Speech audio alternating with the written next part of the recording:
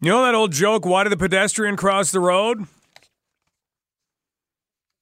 There's no punchline to it. It's not even an old joke. Why did the pedestrian cross the road? That can be frighteningly dangerous anymore.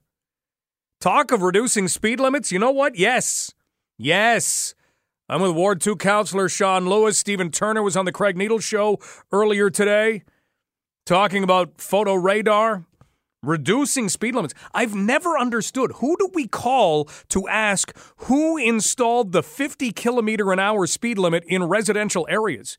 You know how fast you're going in residential areas when you're going 50 kilometers an hour? It's hard to do. I remember yelling at somebody, and I actually did. I yelled at them because they were in a moving car, and it was summertime. This was back when the kids were young. And they were driving really fast. We lived on a street that got you to a Tim Hortons.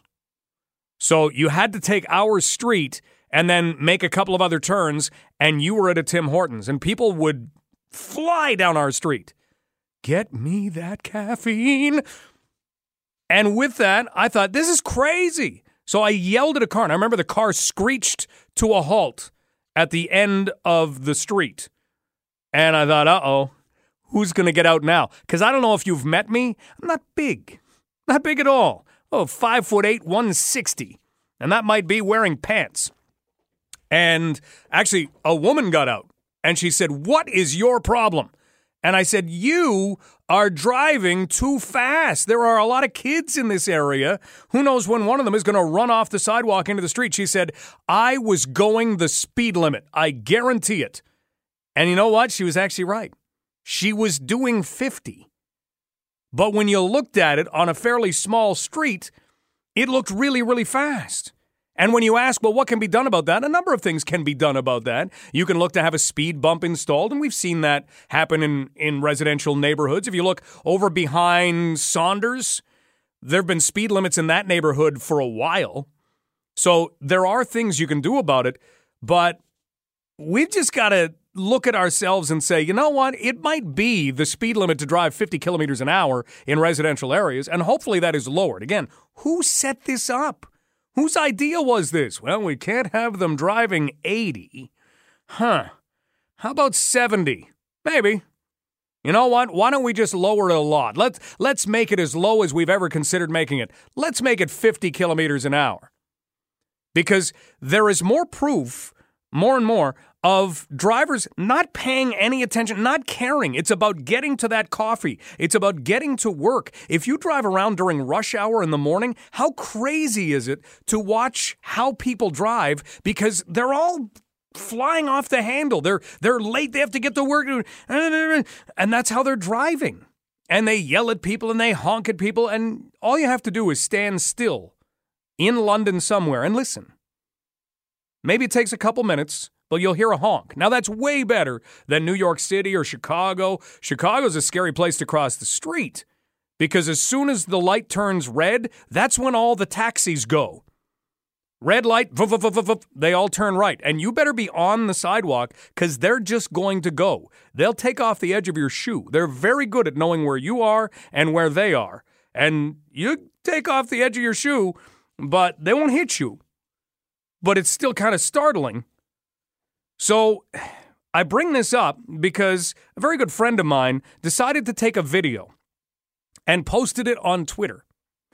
And it was her this morning crossing the street, on a crosswalk at Richmond and Horton. And if you watch the video, picture this. So picture you are ready to cross any street. You can picture your favorite street, okay? And there's a crosswalk, well, kind of the white lines, or around Victoria Park, we have the rainbow lines. So you have those lines out in front of you, and the walk sign comes up. The little light that says, yeah, it's okay to go. The guy in the walk sign. And you start walking, and you can see this happen. The little man in the walk sign is not even flashing or anything. He's solid. He's there. It's time to walk. And 3 cars drive right in front of her. Now, if you look up the rule, and I'm not saying that we all need to stick by the rules. I know there are gray areas, and I know that traffic gets really clogged if you were to stick by this rule completely. But the rule is, if someone is in that crosswalk area, so crossing the street, you're not supposed to turn. You're not supposed to go. You have to wait until they are completely across. That's actually the law. Now, there's gray area around that, and you won't find too many pedestrians who get upset if you happen to turn in. But I thought, 3 cars. It is unbelievable to take a look at how people are driving. And then I grabbed an old study. This doesn't go back to the 60s or the 70s or the 80s. It's not going back that far. But what it did do was done by Berkeley, California, or done by University of California at Berkeley. And what it actually looked at, because someone had seen people driving through crosswalks, it actually was published in 2012. So we're looking at a 7-year-old study. But back then, there was obviously still the same problem, where you had people kind of blowing through crosswalks. So the researchers at the University of California at Berkeley decided what they were going to do was they were going to catalog the cars that were going through, just to see. And so what they did was they gave cars a 1 out of 5 value. So 1 out of 5 was kind of an old junky car. 5 out of 5 was a brand new, pristine, rich person car. Okay? Name your favorite rich person car. That's what it was. 5 out of 5. And you know what they found? They looked at 274 cars. And they found that the more expensive the car, the more likely the individual was to jump their turn and go through the crosswalk when they weren't supposed to. Either with a pedestrian there, they had kind of some other setups as well with vehicles where you'd have to read and say, okay, it's my right of way. 274 cars, the more expensive ones blew through. The less expensive ones never did. And it made them wonder about people. So as you're driving around going home tonight or coming in tomorrow, try to figure out which kind of person you are. Are you the person that if somebody turns in front of you, you're losing your mind because I got to get home? Are you the person that runs that yellow light right to the edge of red? Because you know what? You got to get home faster. You realize when you do that, you maybe save yourself 10 seconds. You usually see the vehicles at another stoplight a little further ahead. We're lucky we don't have as many tragedies as we could. When you see the video of a very good friend of mine trying to cross Richmond and Horton, and 3 vehicles go zoom, zoom, zoom, right in front of her, the walk sign is on. Makes you wonder. We're going to talk speed limits. We're going to talk traffic stuff in about 25 minutes from right now. And we'll get your thoughts on this as well. If you want to weigh in on it, please do so by email right now, and then we'll open up the phones a little later on in the hour. 519-643-2222. That's 519-643-2222. Also coming up, giant beavers, because you can't go through a Thursday and pass up the opportunity to talk about giant beavers. How big are the beavers? Huge. Massive, banana-sized incisors. These things could get up to 220 pounds. 220 pounds. Well, where are they? How do I not book a vacation there? Don't worry. They haven't been around for 10,000 years, so we have nothing to worry about. But someone who has on their resume, Western University, who's right now continuing their studies in the UK, has put together some research on these beavers and has kind of shown that they're a pretty interesting creature. Not one we want to have come back. Don't go playing Jurassic Park and bringing this thing back. No. but it's neat to know about it. We're going to do that. We're also going to talk about Apple Pay and how fintechs are getting involved in what banks used to do and kind of where that is headed. If, again, you want to email about traffic, pedestrian crossings, things like that, Mike at 980cfpl.ca. We do have time to go to the phones just for a minute. Michael, how do you feel about how we're driving these days? Well, the thing that, and you said it a few minutes ago, is that people are distracted, which is the case like almost every time when there's like these stupid drivers, is because they're not paying attention. So now you're suggesting that we legislate out stupidity. Like people can't drive properly, so now we got to make changes to our rules to accommodate stupid people that don't or can't follow the rules. Yeah, that's kind of, if you're reducing the speed limit, you're hoping they follow it, I guess. Yeah, but that pisses me off. Like, the speed limit is not that fast if you're paying attention. And same with the crosswalks. And it's only crosswalks that have the white lines, like parallel and diagonal. Yes. Those are the only ones where you have to wait till they're out of it. It's not every intersection. Right. Okay, I should have clarified that. Yes, you're right. And also, cars or pedestrians are not allowed to enter the intersection as soon as that hand starts to flash. Not when it goes solid and stays solid. When it starts to flash, they're not allowed to enter. So, they're entering right up to the point of where it goes solid, and then no cars have time to turn. Like, that's the reason why they have that, so that a car has time to turn before the hand goes or the walk sign goes. And the people have time to finish crossing the street. If you start crossing the street before it started flashing, you should have the amount of time it takes to cross the street.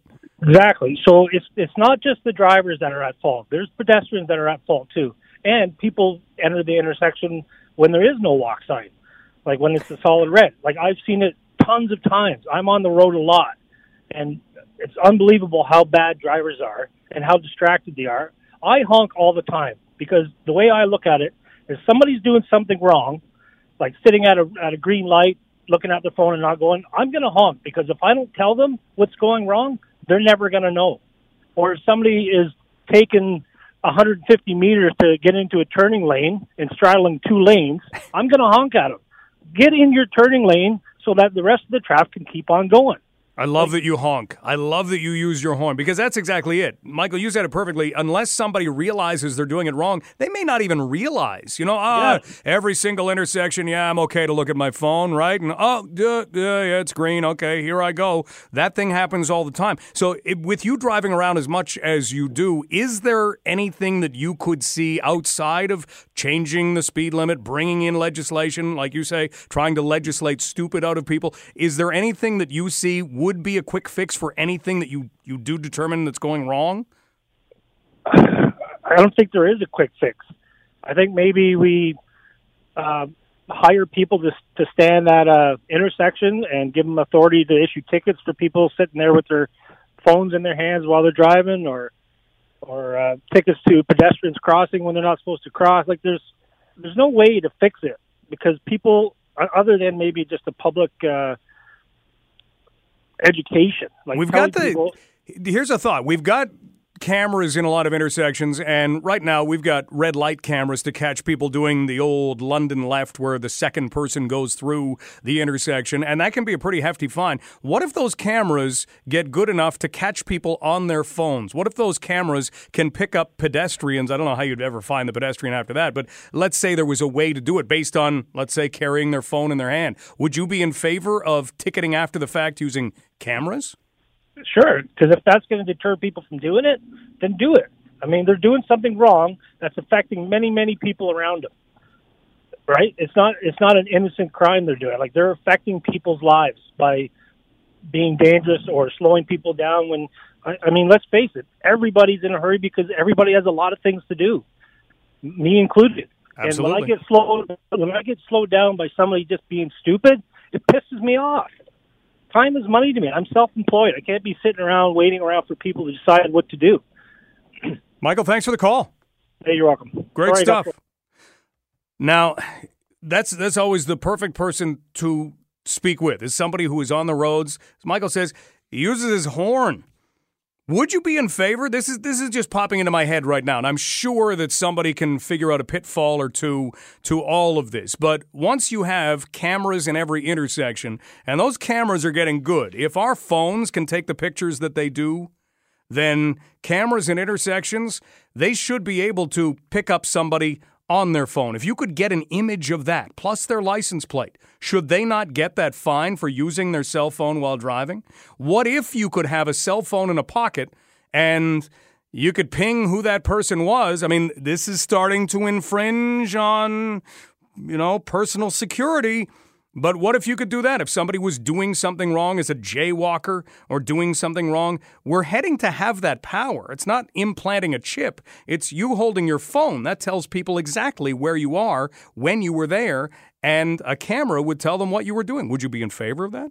519-643-2222. Richard, how are you on this fine day? Good morning.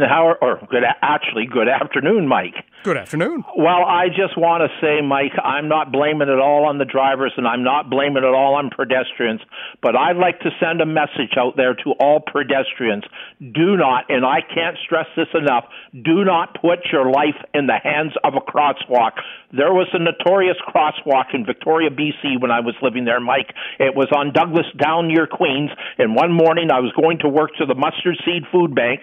Anyways, right, I had the crosswalk light in my favor, and so I stepped out, right, to cross the street, and a car whizzed right down Douglas, right, and he just missed me by not even inches, right? I could feel him brush me, and I learned after that, Mike, now when I'm going through a crosswalk, I wait for all vehicles to come to a full stop either way. I look out on the corner of my eye to make sure nobody's coming behind me or whatever, and then I step out. But I have to say to pedestrians, when you're going through a crosswalk, please put your cell phones away just for one moment, right, and be alert, right, to what is going on. And that last gentleman, yes, he is right to the point, right? It can be very frustrating for drivers. But I want to tell that gentleman, right, it can be very frustrating for pedestrians like myself who are playing by the rules, going by the book, right? And then you still try to run me down. So all I've got to say to all pedestrians out there in London, and I can't stress this enough, and put this in your young children's heads, do not ever put your life in the hands of a crosswalk. On that note, Mike, you have a nice afternoon. Richard, thanks so much. And you know what? Richard hasn't lived in Victoria, BC for a while. That study that we talked about earlier this half hour was done in 2012 by the University of California at Berkeley, showing people blowing through crosswalks and blowing through intersections ahead of when they were supposed to be. This hasn't changed. So how do we change it? We'll get into that in a little while, but if we are to bring back photo radar, and I've got no problem with photo radar. I've been caught on photo radar before in a school zone going not very much above the speed limit, but this was in a different province, and this was no exception. You're above the speed limit 3 kilometers an hour, you're going to get ticketed for that. The 3 kilometer an hour was a lot less than what you would get if you were 15, 20 kilometers an hour over the speed limit, but this was no exception. You're above the speed limit, you get this. I think we'd have a lot of people griping about that because it takes away a lot of that gray area. But in a place where you're not supposed to be doing something, if you're doing it, is it not to make people safer? Does it not make people safer when everybody follows the rules? Everybody hates hearing, yeah, but we're going to crack down on the rules. No, come on. Don't be doing that. Give it a little leeway. But anymore, as Richard pointed out, as Michael pointed out, anymore, you're at the mercy of who's behind the wheel and what else they might be doing behind there. Our vehicles have more and more toys in them, more and more screens, more and more things to keep you distracted. It's crazy. Think about it. If you were doing something wrong, if you were walking across the street, so you're not even driving, and they could ping your phone and figure out when you were there and show you on camera crossing against the signal, what do you think? Is it fair to give somebody like that a ticket after the fact? Be a way to look at it. I don't think it'd be too hard to make it happen. You'd need to hire people to watch those cameras. Other than that, though, shouldn't be too hard. Just use Canada Post, mail out the ticket. 519-643-2222. Email Mike at 980cfpl.ca. Got a couple more minutes for that. Do have to take a break right now. This is London Live on Global News Radio, 980 CFPL.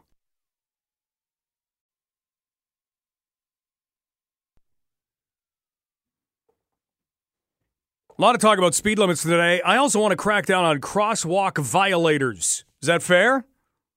Dave, what do you think? Oh, yeah, I think it's fair. I mean, it's almost impossible to get around at some points, and it's bad enough driving in London when there's no traffic, you know. But when you have people walking across when they shouldn't be, it just bogs everything down.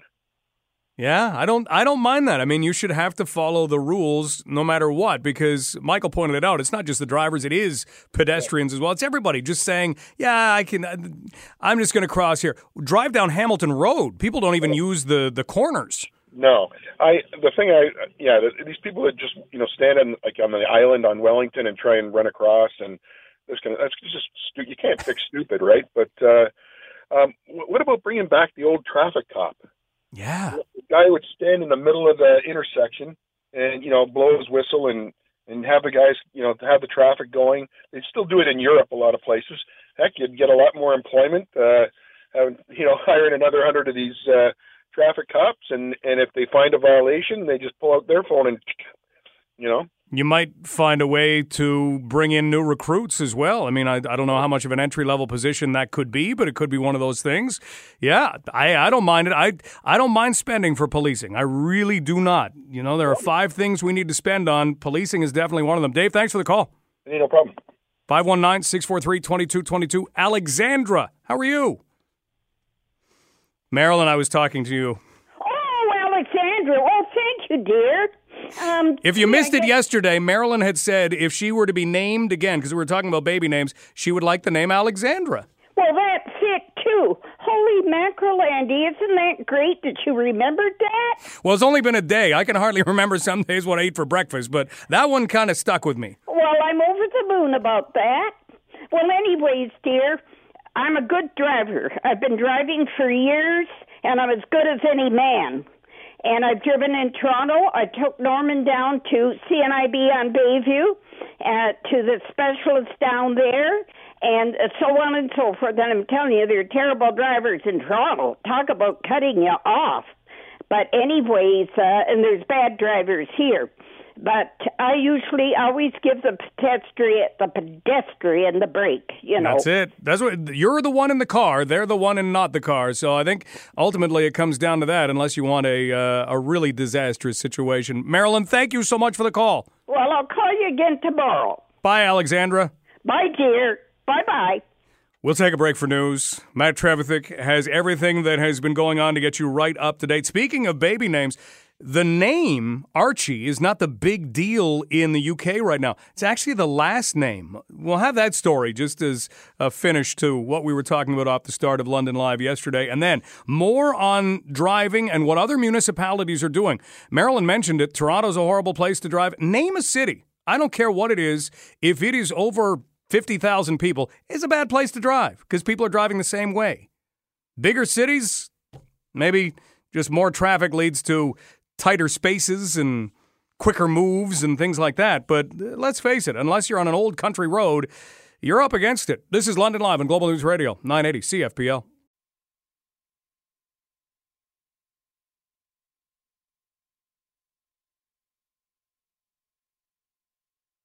We were talking yesterday on London Live about the new baby, the royal baby, Archie Harrison, Mountbatten Windsor.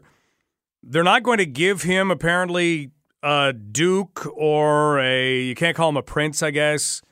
What else could you call him? I don't know. Whatever one of those titles would be. Apparently, he's not going to get one. But there's some discussion about his last name. Do you realize how contentious the last name issue is? Just to finish out the whole naming thing, if you go back in time when the current Queen Elizabeth II, married Prince Philip, he was Prince Philip of Greece and Denmark, the House of Schleswig-Holstein-Sonderburg-Glucksburg.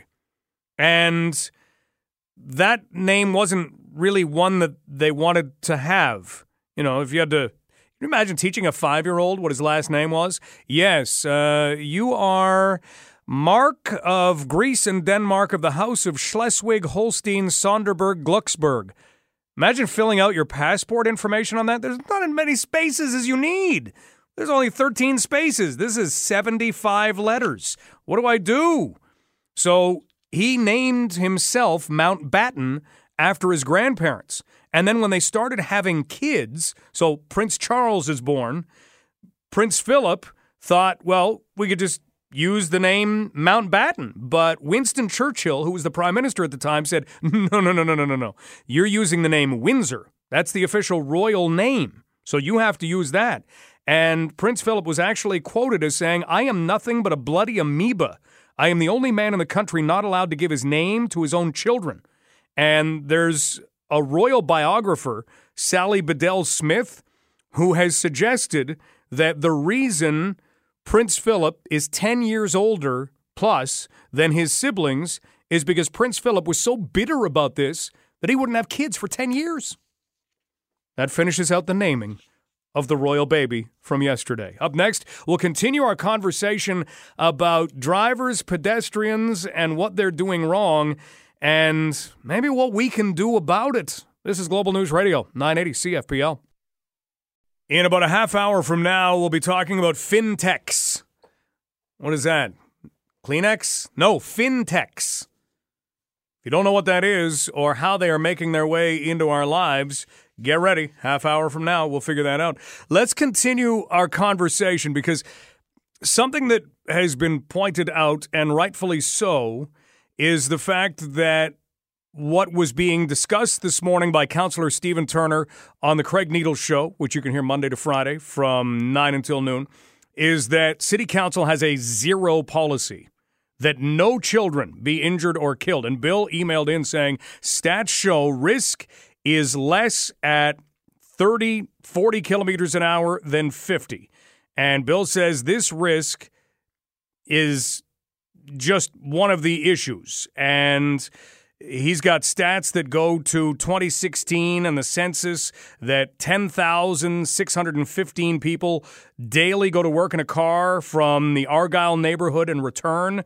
And that's a lot. And if you add that up for 250 days, that's 5.3 million trips. He says if you apply risk, wouldn't banning drinking and driving eliminate actual statistical data in London in real time? He says fuel for thought.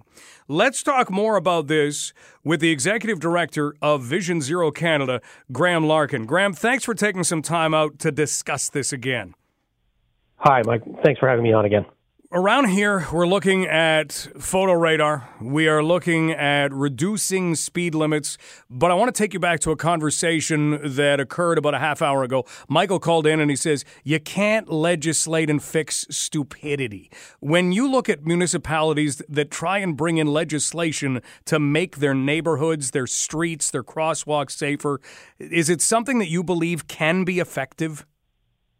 Well, certainly I believe in safe systems, and I shouldn't say I believe in safe systems. I should say I know about safe systems, and this is not opinion. This is based on scientific evidence and on the historic big picture and the geographical big picture. And I think we need to step back. So I'm, from Vision Zero Canada, what we do is we advocate for fail-safe systems, and that means designing out the conflict. And you led this just now by talking about child deaths, which I think is an excellent, thing to think about. One of the greatest campaigns to end child deaths on the road, and some people will scoff at that already, thinking, well, how can you end it, was in the Netherlands. And in 1972, they had a campaign called Stop de Kindermoord, which means Stop the Child Murder. And this was basically a bunch of parents and kids in a working class neighborhood in Amsterdam. It really started this campaign, and they went and like, long story short, the child death rate in the Netherlands as a result of much of this action, and we can talk about how they implemented on the ground. But listen to this; it's terribly important. They went in 1971 from over 400 child deaths a year in road deaths to in 2010 to 14. Okay, went from 400 to 14 deaths, and I hope that will get people's attention. And I can certainly, I'm happy to tell you how they got there. Well, I'm fascinated to know how they got there. So 400 plus child deaths, and are we talking about children in cars being struck as pedestrians? No, this is just anyone in or out. This is, in fact, most of them are outside of cars, and they're getting hit like in this dangerous neighborhood. They're just getting hit on the streets. And I'll tell you I'll front load this with another fun fact. The Netherlands, according to these driver satisfaction surveys by Waze, W-A-Z-E, the driving app, has the happiest drivers in the world. So I want to just lead with that, as well as this fact that there's very, very low child deaths. Those two things are terribly important. These are facts. This is not like, here's what I think. Here's what I know. And now how they got there is not simple. Speed is always a factor, but broadly speaking, how the Netherlands, got radically reduced their road deaths. They have half of the death and injuries that we have in Canada, is by making it safe for sort of optimized, let's say, for vulnerable road users. And like what I like to say is they designed out the conflict. That is the conflict between different modes, especially between different modes, not just car on car, but car on pedestrian, car on cyclist. So that's how they did it, was through safe systems, which we now call Vision Zero. But this was avant la lettre. This was before they called it, they call it sustainable safety in the Netherlands. But it's basically, sort of sciencing the dickens out of this and finding every means possible, working on many, many fronts to make it safer for vulnerable road users, active transit. We're talking with Graham Larkin, Executive Director of Vision Zero Canada. It is so interesting that this was 1971, and now you've got stats that say going from 400 plus child deaths down to 14 in 2010. The rest of the world has to have been watching. Why is it that we don't know more about this? Why is it that we don't have something that is similar anywhere in Canada right now? Well, some of the world was watching is the first way to answer that question. If you actually go to countries that are very much like Canada, many Scandinavian countries have equal levels of, very, very, Sweden is where, for instance, is where the term Vision Zero is coined. It's cold, it's snowy, it can even be hilly, a lot like Canada. So it's probably more like London even than the Netherlands in terms of climate. And what happens there is that it's also very, very bike friendly and happy drivers. Now, how they I just caught myself saying bike friendly, and it's not all about making things friendly for bikes, but it's interesting to note that in those very countries, the Netherlands and Sweden, let's say, I could say Denmark as well, there's something like 20, 30 times the number of cyclists on the road. And when you put those two facts together, that is half the number of death and serious injuries in the road and exponentially more cyclists, then well, that's interesting. That shows you that it's very, very safe, a very low risk. Now, it's not all about bikes, but I would say that cyclists are an indicator species. I would say that when it's safe for cyclists, it's also safe for people walking, people in wheelchairs, all the other ways you can get around without being surrounded by all this, 2 tons of steel. And so that's a bit of a setup, but I haven't, then we can talk about how they did it, I guess, and if we have a little more time. Yeah, absolutely. We definitely have more time for that. Graham Larkin with us, Executive Director of Vision Zero Canada, because let me guess, back in 1971 and then in the years after in some of the other Scandinavian countries, it's not like they were installing brand new roads everywhere and could start from scratch, right? They did this with an existing infrastructure? Yeah, well, the infrastructure is a key term here, and I think that broadly speaking, a couple of things are speed control, infrastructure, and we can talk about what that means. Vehicle regulation, that can be things like even side guards on trucks, or not having big trucks barreling through downtown neighborhoods. There's even really, again, getting to big picture, we can talk about all those things. But if we're here today, to talk about speed, which is always a factor. Again, I think I've made it clear that there's no silver bullet to safe systems. You have to work on like 10 and 20 different little things at once, everything from improving the crossing and, maybe, having a little bit more time to cross, or a pedestrian island. I could talk all day about the details, but just talking about speed, broadly speaking, here's the deal. With speed, what you need to do is first set the right limits. and you'll hear people say, well, it doesn't matter because people won't drive at that if you don't enforce it or if you don't rebuild the roads. But the bottom line is you're not allowed to put in, let's say, a speed bump that calms things down to make your kids safe if they're walking to school, like let's say it's going to a school zone, until you have the speed there first. And so you have to get the horse before the cart. That's one thing.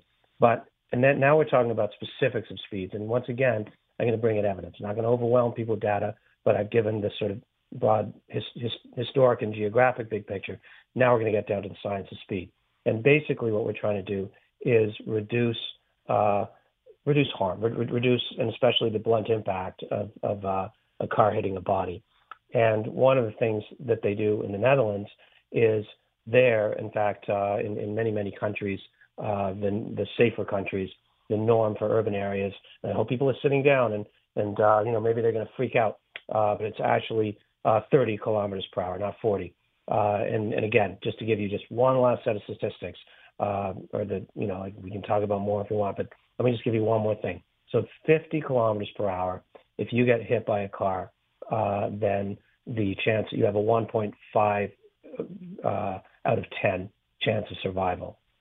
So I guess just 15%. Yeah. And that has to do with stopping distance, that has to do with reaction time, and that has to do with blood impact. So you're actually, there's also less chance of getting hit if you're going slower. But if you get hit, okay, there's 1.5 chance of survival. At 40 kilometers per hour, there's a 7 in 10 chance of survival, and at 30 kilometers per hour, there's a 9 in 10 chance of survival. And the 30 kilometers per hour, or 20 miles per hour, in some countries like the UK where they implement a lot, the 30 kilometers per hour, which is what it is in the Netherlands, there it's much, much, much safer. And let's not forget, they have the happiest drivers in the world. So it doesn't necessarily, and I'd say that's for two reasons. One is it's less stressful because they've designed out the conflict. They've made it so that people aren't all in each other's way. And the other reason why drivers are happier is because there's way, way fewer cars on the road. These space hogs, that are the things that are really in your way, even though it might not feel like it, those are off the road. So again, if we want to look at the science of it, then that's sort of the short answer. We're talking with Graham Larkin, Executive Director of Vision Zero Canada. So that takes into account speed. Graham, before we let you go, you mentioned there are all kinds of factors that have to work together. Along with speed, what are the key ones in order to make the system safer? Well, even in terms of speed, let's say, in addition to setting the limit, you might need some level of enforcement of that, and you might need some level of traffic calming, let's say a speed bumper, or even just narrowing the lane a little bit will make people drive more cautiously and avoid collision, both for people in the car and outside of the car. So there's that. And obviously enforcement of all kinds, the kinds we know about drunk driving, reckless driving and stuff. I mean, that's super important to have cops keeping an eye on all of that and on the speed, or maybe not cops, maybe having photo radar for red light running, terrible tragedies that we see all the time in that, running red lights and stop signs, or indeed have it for speeding, say it's more economical to have that done via a machine, and then people, obviously looking at the data behind the machine. So those are all things.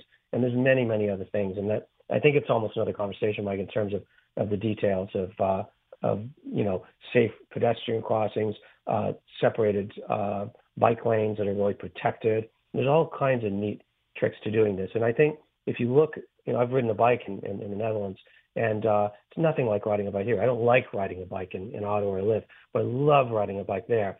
And as I say, they have the happiest drivers too. And it's because it's just conflict-free. It's really a win-win-win situation. And one of the things that we need to measure in all of this, too, is the number of kids walking safely to school and walking to school. And I'm of an age in my early 50s where I did walk to school, and it's really not safe for my kids to do so. My youngest is 13, and that's what got me started in all of this. Wasn't trained in any of this stuff, but I so loved the idea of kids being active, and so got so frustrated with how unsafe that my kids walk to school was. That's how I got into this Vision Zero Canada. Well, Graham, let's mark it down. Let's have a conversation about pedestrians in the near future, okay? Anytime, Mike. Always a pleasure. Graham, thanks so much for the time. Sure. That's Graham Larkin, Executive Director of Vision Zero Canada. Look at those stats. You can't argue with the numbers. As Graham said, he can overwhelm us with data, but the data doesn't lie. Bill had sent some in as well. If you're going 50 kilometers an hour and you hit a person, that person's odds of surviving 1 in 10. If you are going 40, according to the numbers that Graham gave us, you have a 7 in 10 chance of surviving. If you're going 30, 9 in 10 chance. Note from Ron, and Ron says, I have driven in the Netherlands. I am from there. They have zero tolerance for speeding. 1 kilometer over and you get a ticket. Here you can go 20 over and nothing. He says, we need zero tolerance here. That is the key to reducing the issue. And then Trevor pointed out something that we need to look into, actually. Trevor says, one must be careful. The city installed bike lanes on White Oak Road, but then left the speed limit at 60 and 70. Now we have a steady stream of heavy trucks going 80 or 90 kilometers an hour past houses, and Canada Post actually canceled mail delivery service because it was too dangerous on that road. Speed should have been decreased. Speed should be reduced all over to 50 and 40 in the city.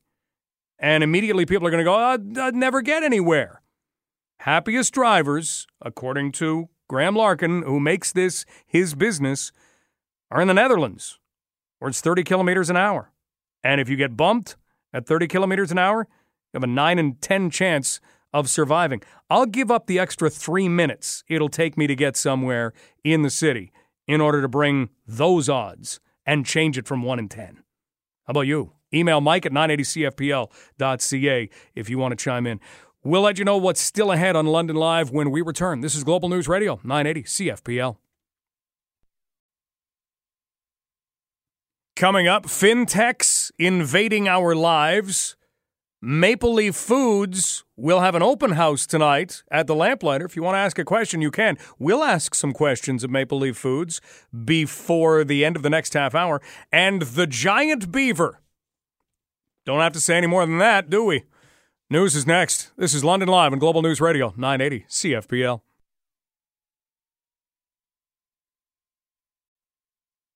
Something we have to look into this hour on London Live. DidTheDogDie.com. Who would make a website like that? We'll fill you in about a half hour on the story. And then we got to find these people. DidTheDogDie.com. Lots to get to before then. We're going to talk with Maple Leaf Foods in about 12 minutes from now. They have an open house tonight. If you want to go and ask any questions about the new plant that is going to be opening, we talked with Rob McNeil yesterday. He is with Stop Maple Leaf Violence, and he has had his concerns about some of the wildlife in the area where the plant is going to be built, some other concerns about the use of that plant. So we will talk with Janet Riley, who is a VP of Community and Public Affairs with Maple Leaf Foods. And if you can't be there tonight, maybe we can ask some of the questions that you'd be looking for answers to. So that comes up in about 12 minutes. First, though, got to talk about how we're paying for things. It's becoming easier and easier. I don't know where we're headed with this. Having money in your hands, being able to appreciate the transaction is probably, in our minds, a whole lot easier than just going doot, boop, deep, whatever the noise is, and paying for things. But I watch my children. I always like to see what they're doing. They get bank account updates on a daily basis to their phone. So they know exactly how much money they've spent. They know exactly what they've spent it on. In other words, it's kind of a reminder. If all of a sudden at the end of the day, you get, here are your transactions for the day, and you see, wow, I spent $6 on donuts, and then I spent $4 on licorice. What was I thinking? And then I spent another $5 on a store I don't remember going to. Wait a minute. But that's what they do. They're able to see all their transactions and realize, you know what, I did some stupid spending today. I'm going to get better tomorrow. Most of us don't do that. We're so used to having once used cash. Now it's just boop, deep, boop. And now we pay for things. Well, Apple is getting more and more into the paying of things. Apple Pay, you have your wallet on iPhones. It's amazing to see where this company has taken itself. Think about it. Apple was a computer company, And then Steve Jobs decided, maybe it's time to get out of computers. Maybe it's time to get into phones and smartphones. And we'll try and make one that does things a whole lot more simply than anybody else's. Next thing you know, the iPhone took off. And then now so much has been put into the iPhone, that's fine, but they've kind of branched out again, and they have gone into Apple Pay. If you look at transactions from 2017 to 2018, you have a tripling from, let's say, whatever it was, to more than 1 billion. And that number is probably going to keep going up and up. So you've got Apple getting into the credit card game and really the banking game. Joining us right now to enlighten us a little bit more about this is Dave Feller. Dave is the CEO of Mogo. Dave, Apple has kind of been leaning this way for a while now, haven't they? Obviously, it started with Apple Pay, right? And now they're obviously expanding into, specifically in the U.S., credit cards, right? So when you look at that happening, is that something that everybody welcomes with open arms? Hey, bring on the competition? Or is this a potentially landscape-changing type thing as they continue to put their foothold in? Yeah, I mean, I think it should be looked at both ways. The reality is the kind of consumer financial space landscape has been dramatically changing and undergoing its own, digital revolution, just like every other space. In Canada, most Canadians are still predominantly relying on the banks for their kind of day-to-day quote banking, but increasingly it's the new technology-driven fintech companies that are really driving the innovation. Apple getting into the game with a credit card is just another example of, obviously a technology-driven company leveraging innovation. They really didn't come up with necessarily anything innovative in the solution. It's just gone a lot more kind of news, given that it is Apple. And from a consumer perspective, which, should be all of our perspective, this competition is welcome. This innovation from the fintechs, including Apple, is going to continue to bring a better experience, a better solution, a better value proposition to consumers, no different than every other space, including, Netflix versus, the traditional media companies, et cetera. I mean, this is all good for consumers. We're talking with Mogo CEO David Feller about Apple and credit cards and maybe the future of how we all make payments for things. When you look at a credit card, how easy is it to just say, you know what, I'd like to launch a credit card? Could you do it from your basement, or does that tend to get a knock on the door from police saying, what are you doing in your basement? Yeah, no, I mean, it's not easy to launch a credit card. I mean, in Canada, obviously every country is different. There's a whole bunch of rules and regulations. Typically, only banks can actually launch a credit card. You need a banking license typically to launch a credit card. So it's not an easy thing to do. It's complex. I think the most relevant point here is where financial services are going, and this is our view at Mogo, is increasingly consumers are looking for a mobile-first digital platform that makes it easy for me to be financially healthy. And even Apple had talked about with their credit card, hey, we've got some features in here that make it a little easier to make better financial decisions. And so that, to me, is really where things are going, and that's really going to be the main disruption to the banks in Canada. Consumers are looking for a financial wellness platform, right? Make it easy for me to be in control of my finances. And by the way, the reality is for most consumers, credit cards make it too easy to overspend. So our view is, and this is why we have the Mogo prepaid Visa card. It gives you some of the conveniences of a credit card, but it's all about using your own money.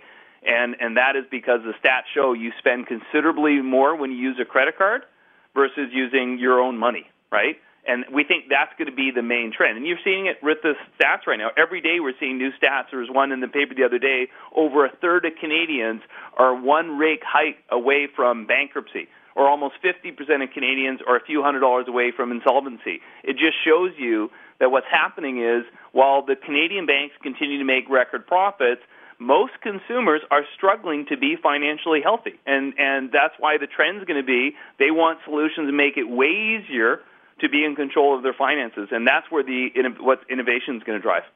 We're talking with David Feller, who's the CEO at Mogo, and we're talking about Apple getting involved in the credit card industry.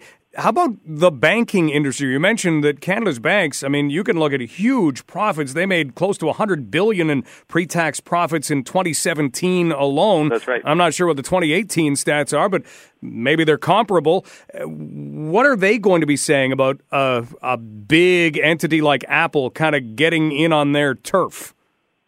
Yeah, obviously, just like Apple Pay, a lot of them weren't happy about that.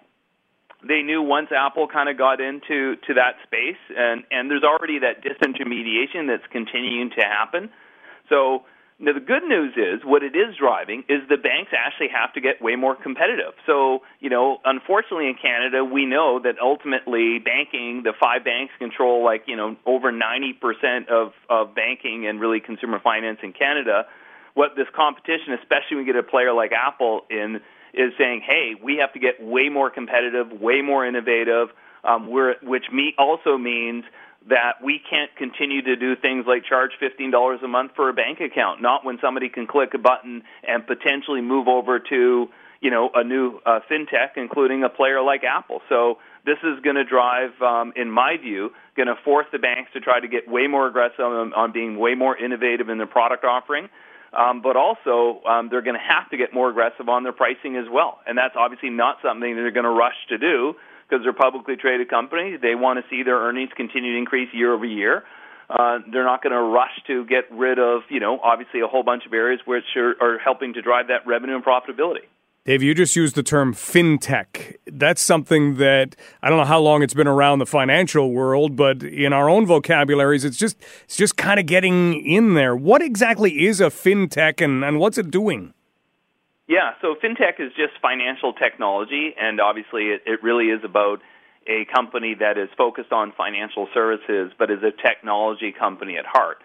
And unlike the banks that obviously, traditionally were more kind of physical location, brick and mortar, obviously they have technology, but they've got legacy technology. Increasingly, the new consumer, obviously if you think about where is our money management going, it's all going to technology. You're going to do it all on your phone, which means it's essentially all software driven. And so at our core at Mogo, we are a technology company. We build software, we do software releases, we leverage modern technology, we're in the cloud, all of these things that a modern technology company would be built on.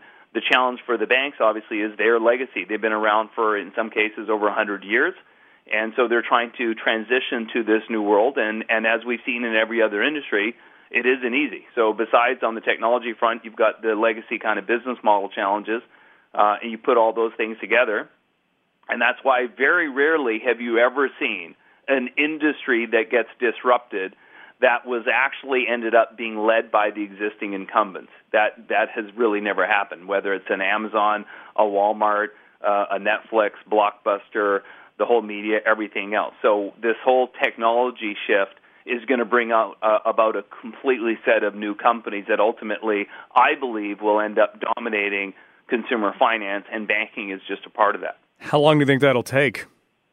Well, it's already happening. I think it's one of those ones where, I think over the next 5 to 10 years, especially as, we see the millennials are now the main demographic, and you've got Gen Z that are even more digitally inclined than millennials. They're now in college and starting to go into the workforce. So, as you're seeing this shift, it's accelerating. That's my view. This shift is going to be happening within the next 10 years. The landscape is going to look completely different than what it looks like today. Dave, this has been fascinating. Thank you so much. And like you said, it should be good for consumers in the long run. So we always like stories that are good for consumers in the long run. Absolutely. Take care. Great. Thanks. Dave Feller, CEO of Mogo, talking about fintechs, Apple's place in the landscape, and other financial technology companies that would be moving in. And as he says, more competition, sure, that tends to help out, right? Isn't that what we're dealing with? We talked about this earlier this week with cell phones. Not enough competition there. We are going to return in a moment to talk with Maple Leaf Foods. They have an open house tonight, and it will be taking place from 5 to 7 at the Lamplighter Inn on Wellington Road. And anybody's welcome to go and ask questions. Well, we'll ask some questions next. You're listening to Global News Radio, 980 CFPL.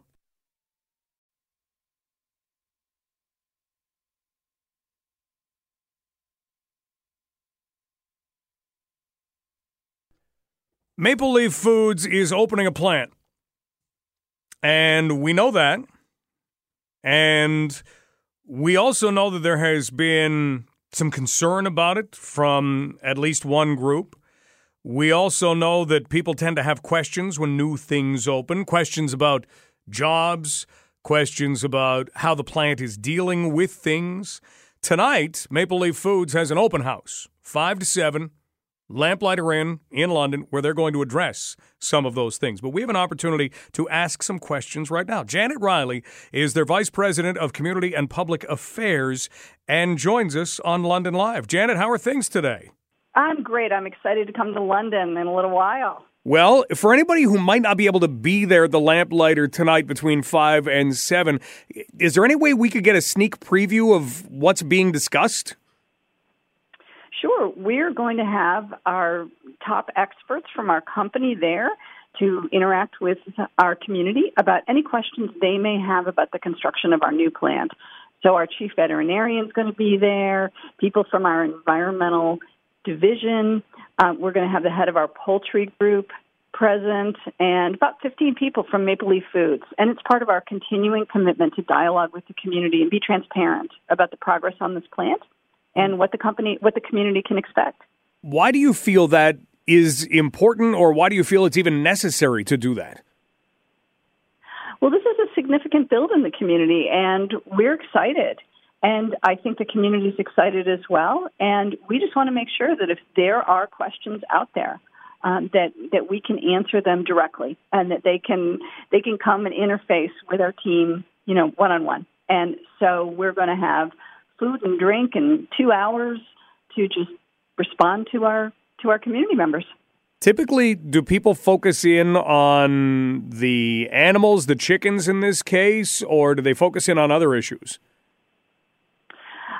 It ranges. Different people have different questions. Some people want to know, what are the employment opportunities and how can they apply for jobs down the road? Other people do have questions about how animals will be handled and cared for. And so we want to make sure we've got every expert available to answer those questions directly.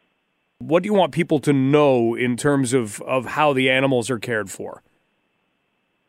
Well, this is a really wonderful opportunity to build a plant from the ground up and to design it for optimal animal care. And that's what we're doing. We're going to have the best technologies we can, the best procedures that we can have in place to ensure that animals are cared for and that we create as low stress an environment as we possibly can. It's just a wonderful opportunity to build this state-of-the-art facility. I mean, animal care is our ethical obligation. It's what consumers expect of us, and we are committed to meeting expectations and to performing at the highest level we can in animal care. We're talking with Janet Riley, Vice President of Communications and Public Affairs with Maple Leaf Foods. In terms of standards, how difficult are the standards to meet, or how rigid are the standards that are set out? Well, there are strict standards that are established by the government, and the meat and poultry industry is very, very heavily regulated and inspected continuously to make sure that we're meeting food safety requirements, animal welfare requirements. But we seek not just to meet our regulatory requirements, we seek to exceed them. And so we follow some of the best animal care standards that exist. They're considered state-of-the-art in the industry, and we're audited by external auditors to make sure that we're meeting those standards. So I think that the public should feel very, very good about the animal care that's going to be occurring in this plant.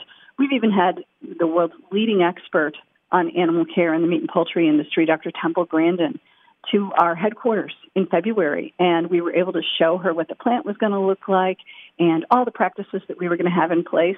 And I hate to put words in her mouth, but I think it's safe to say she was very impressed. We're talking with Janet Riley, Vice President of Communications and Public Affairs with Maple Leaf Foods. One thing that has been brought up by one group is that there are birds that are in the area where the plant will be, and that group feels that those birds are going to be disrupted. How do you approach or deal with something like that? Well, there's been a process in place, and we are aware that there were concerns expressed, but those have been reviewed, and the local officials there have determined that we're meeting, we're in compliance, and that the plans that we've made will protect the wildlife and the environment. So, we respect the views of those who disagree, but we are really committed to protecting the environment and the animals in our care and the animals that are in the local community, in the environment there. Janet, let's talk jobs before we finish up, and that's something that maybe needs a little bit of clarification, because when it was first announced, it was said this is how many jobs there will be, and then there was some thought that, well, people already working within Maple Leaf Foods may take over some of those jobs. What is the situation in terms of jobs for this particular plant?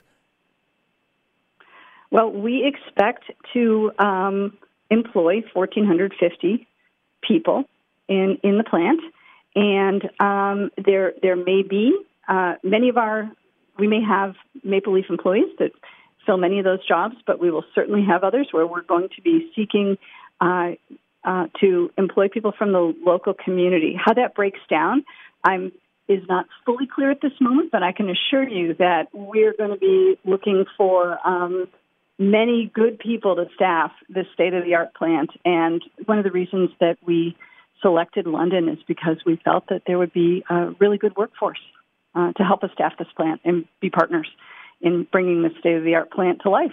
As far as the timeline goes, any idea on when you might start to seek any of the open positions that you have? That's going to be a little bit closer, and I don't have that closer to the opening of the plant, and I don't have an exact date, but we'll certainly get that out to the community. Okay. Well, tonight, 5 to 7, Lamplighter Inn. If you have any further questions, then Maple Leaf Foods will be there to answer those questions. Anything else you think we need to know before we wrap up? I just want to say to the London community, thank you for welcoming us there. We are excited to be there, and we're excited to dialogue with you tonight. So I hope if you have any questions, you'll join us. But if you don't, you can always reach out to us, and we'll get answers to any of your questions. And what's the best way to reach Maple Leaf Foods? You can go to our website, mapleleaffoods.com, and there's contact information right there. Janet, thanks so much for the time today. Great. Thank you. Janet Riley, VP of Community and Public Affairs with Maple Leaf Foods. So there is some talk about jobs, some talk about standards, some talk about animals, and there will be more discussion tonight. More discussion ahead on London Live. The giant beaver. While we're talking animals, when you get a chance to talk about the giant beaver, and we mean giant, don't worry, he's not going to show up in your backyard. Hasn't been seen for 10,000 years. So why is he in the news? Well, Western University has something to do with that. That story in 10 minutes. This is London Live on Global News Radio, 980 CFPL. Hey, can we have a round of applause? A few claps here for a couple of teams who put on a show last night at the Sports Center at Western Fair District. The London Nationals put on a show this season. Made it all the way to overtime last night of the Sutherland Cup Championship, Game 7. This is something that we talk about just briefly this week on Around the OHL, getting to that final game. Around the OHL is a podcast which you can find wherever you get your favorite podcasts, and we talk OHL hockey. This week, we talk with Peter Ing. He played goalie for the London Knights, played goalie for the Winter Spitfires in 1988, and in the playoffs, they didn't lose. Then they went to the Memorial Cup, and they still didn't lose. Made it all the way to the Memorial Cup final. That's where they lost their first postseason game. Came just that close. Last night, London and Waterloo got as close as you could get to a championship. Overtime of the championship game. And the goal was one of those, hey, that looks like an overtime goal, where the puck came back to the blue line and a Waterloo defenseman just kind of whiffed it at the net. Wasn't a hard shot, but London's goalie, Zach Springer, likely the first time he got a look at that puck is when it had mostly sailed past his shoulder. It wasn't, I think it was deflected maybe, it was tough. It was tough to see that happen. Waterloo celebrates. The London Nationals came just that close. And as hard as it is for those guys today, I remember after the London Knights had played in a Memorial Cup final in Shawinigan in 2012, and they went to overtime, championship game, deciding game, very much like what happened with the London Nationals yesterday, and they ended up losing that game. And after the game, there was a tent area where a lot of the players and their families and their friends and their loved ones who were there, they were all hanging out. It was very quiet, and it was sad. And Dick Hunter, who is the father of Mark and Dale Hunter, one of the wisest men, one of the toughest men you would ever meet, he was leaning up against a railing. And so I kind of wandered over, and he said, I used to take winning and losing, and it used to hit hard when we lost. And he said, and then I lost my wife. And then I realized it was just a game. And the London Knights came back that next year, won another OHL championship. In 2016, they got to overtime of the Memorial Cup, and they won it. And sometimes you're on the right side, sometimes you're on the wrong side. But that line always put things into perspective. Let's take a break. Up next, we will talk about a finding courtesy of a graduate of Western University who is now pursuing her education in the UK. This is London Live on Global News Radio, 980 CFPL.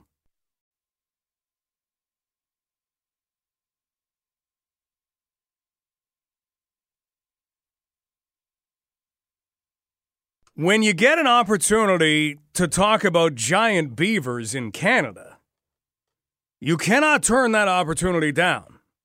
And that's what we have an opportunity to do. What? What are you talking about, giant beavers in Canada? Well, beavers. Beavers are our national animal, right? I've often wondered if that was the right move. Why don't we have a more revered animal? We have moose. There are birds that are native to Canada. We could look and say, this is our national animal. Because the beaver is technically am I getting that right? The beaver is technically Canada's national animal, right? That's our national symbol. Yeah, that's it. It's on our nickel. People have asked the question, why is the beaver our national animal? Well, it is an official emblem of Canada. And if we go back to the fur trade and the Hudson's Bay Company, they actually put the beaver on their coat of arms back in 1621, before we were even a country, long before we were even a country. So the history of the beaver dates back a long, long way.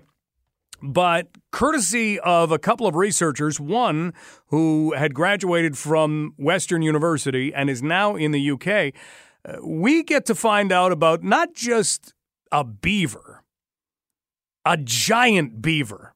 Because in North America, years and years ago, the giant beaver was an animal that either walked or hopped, or I don't know how it got around. It was massive.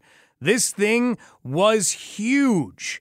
And we get to find out more about that. And maybe, just maybe, this is why the beaver would be looked at as a national emblem of what has now become Canada. Joining us is Tessa Plint. And Tessa is, as we said, a former Western graduate student. She is continuing her studies at Heriot-Watt University in the UK. And she knows more about giant beavers than all of us put together. So let's share in the knowledge, shall we? Tessa, welcome to London Live. How are things right now in the UK? They're fantastic right now. It's not even raining. Really? Okay, we'll have to compare cloud cover. We've got a lot of cloud cover today in London, Ontario. Do you have sunshine? No, we don't have that. That's a rare commodity. We have full cloud coverage. Okay, well, I mean, sunny days, like you say, are kind of rare. How many would you get a week? It's more on the month scale. So picture London, Ontario in January and February, instances of sunshine. Yes, instances. I think the correct UK term for the weather reports are hints of brightening. That's great. We've got to use that around here. Hints of brightening. We're talking with Tessa Plint, who is a former Western graduate student, and she is working right now, continuing her studies at Heriot-Watt University in the UK, and has been part of a very interesting study that will take us not to present day and what the weather looks like, but back about 10,000 years ago to the last ice age. And our favorite mascot for this country, the beaver. Tessa, if we go back 10,000 years, can you describe what beavers maybe looked like at that point? Well, back about 10,000 years ago during the last ice age, North American beavers were a little bit different. There was another beaver species on the landscape in addition to the one that we see today, and it was the giant beaver. So we're talking about a beaver that's literally the size of a small black bear roaming around the landscape. Come on, a small black bear? Absolutely. So but it looked like a beaver? Yep, it was a species of beaver. Okay, so I'm trying to picture it right now. We've got a beaver with the flat tail, maybe? Do we know about flat tail? It actually would have had more, a tail that looked more like a muskrat tail, so long and skinny, not paddle-shaped one like we see for the North American beaver today. What about kind of the rodent teeth? Would it have that kind of a face? Yep, it would have a very, very, very similar face. It had even bigger teeth than the beaver that we see today. It has massive incisors, the massive front teeth. They actually almost are the size of like bananas sticking out of the front of this animal's face. They're massive.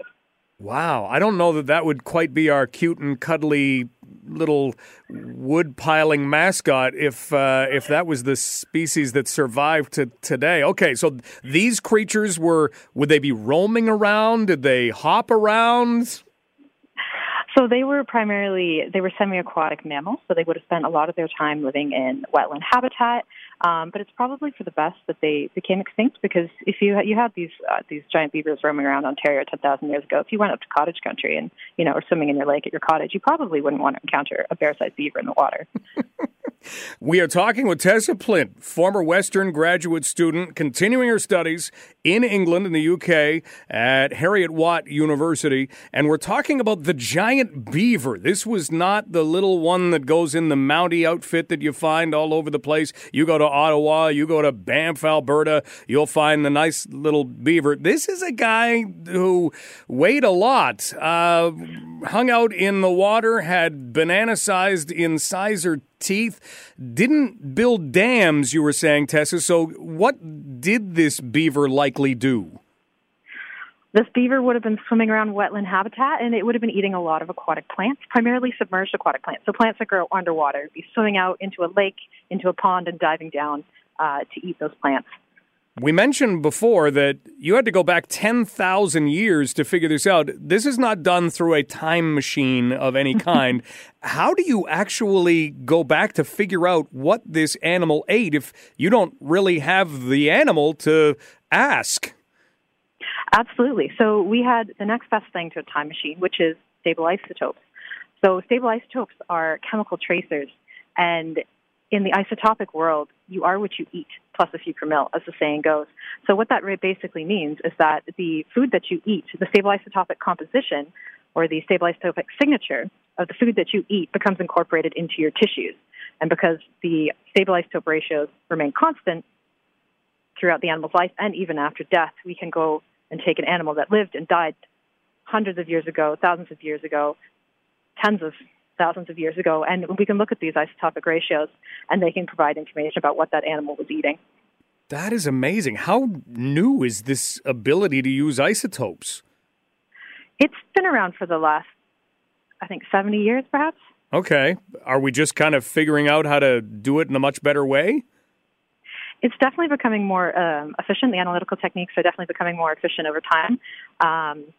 It's quite a common technique, especially when you're studying archaeological or paleontological material. And in that case, the giant beaver falls into that. I wonder what they would find in all of us in 10,000 years if they went back. Look at all the fries that person was eating. That's amazing. Look at Big Macs everywhere. Well, the giant beaver got its fill of aquatic plants. Do we know what happened to the giant beaver? Why we don't have them bounding around our world or swishing around our lakes today? So there's multiple theories about why the giant beaver went extinct at the end of the last ice age. Many other species of megafauna or large-bodied animals also went extinct around 10,000 years ago in North America and all over the world. And there's two different hypotheses out there for what caused the extinction, and those come down to anthropogenic activities or human impact or climate change. And in our research with the giant beaver, we found that the giant beaver was particularly dependent on wetland habitat for shelter from predators, for food, etc. It was not quite as adaptable, perhaps, as, say, the modern beaver that we have today that can modify its ecosystem. It's an ecosystem engineer. It can basically build more wetlands as it requires. And this dependence on wetland habitat likely made the giant beaver very susceptible to climate change, particularly as the environment in North America became warmer and drier towards the end of the last ice age about 10,000 years ago.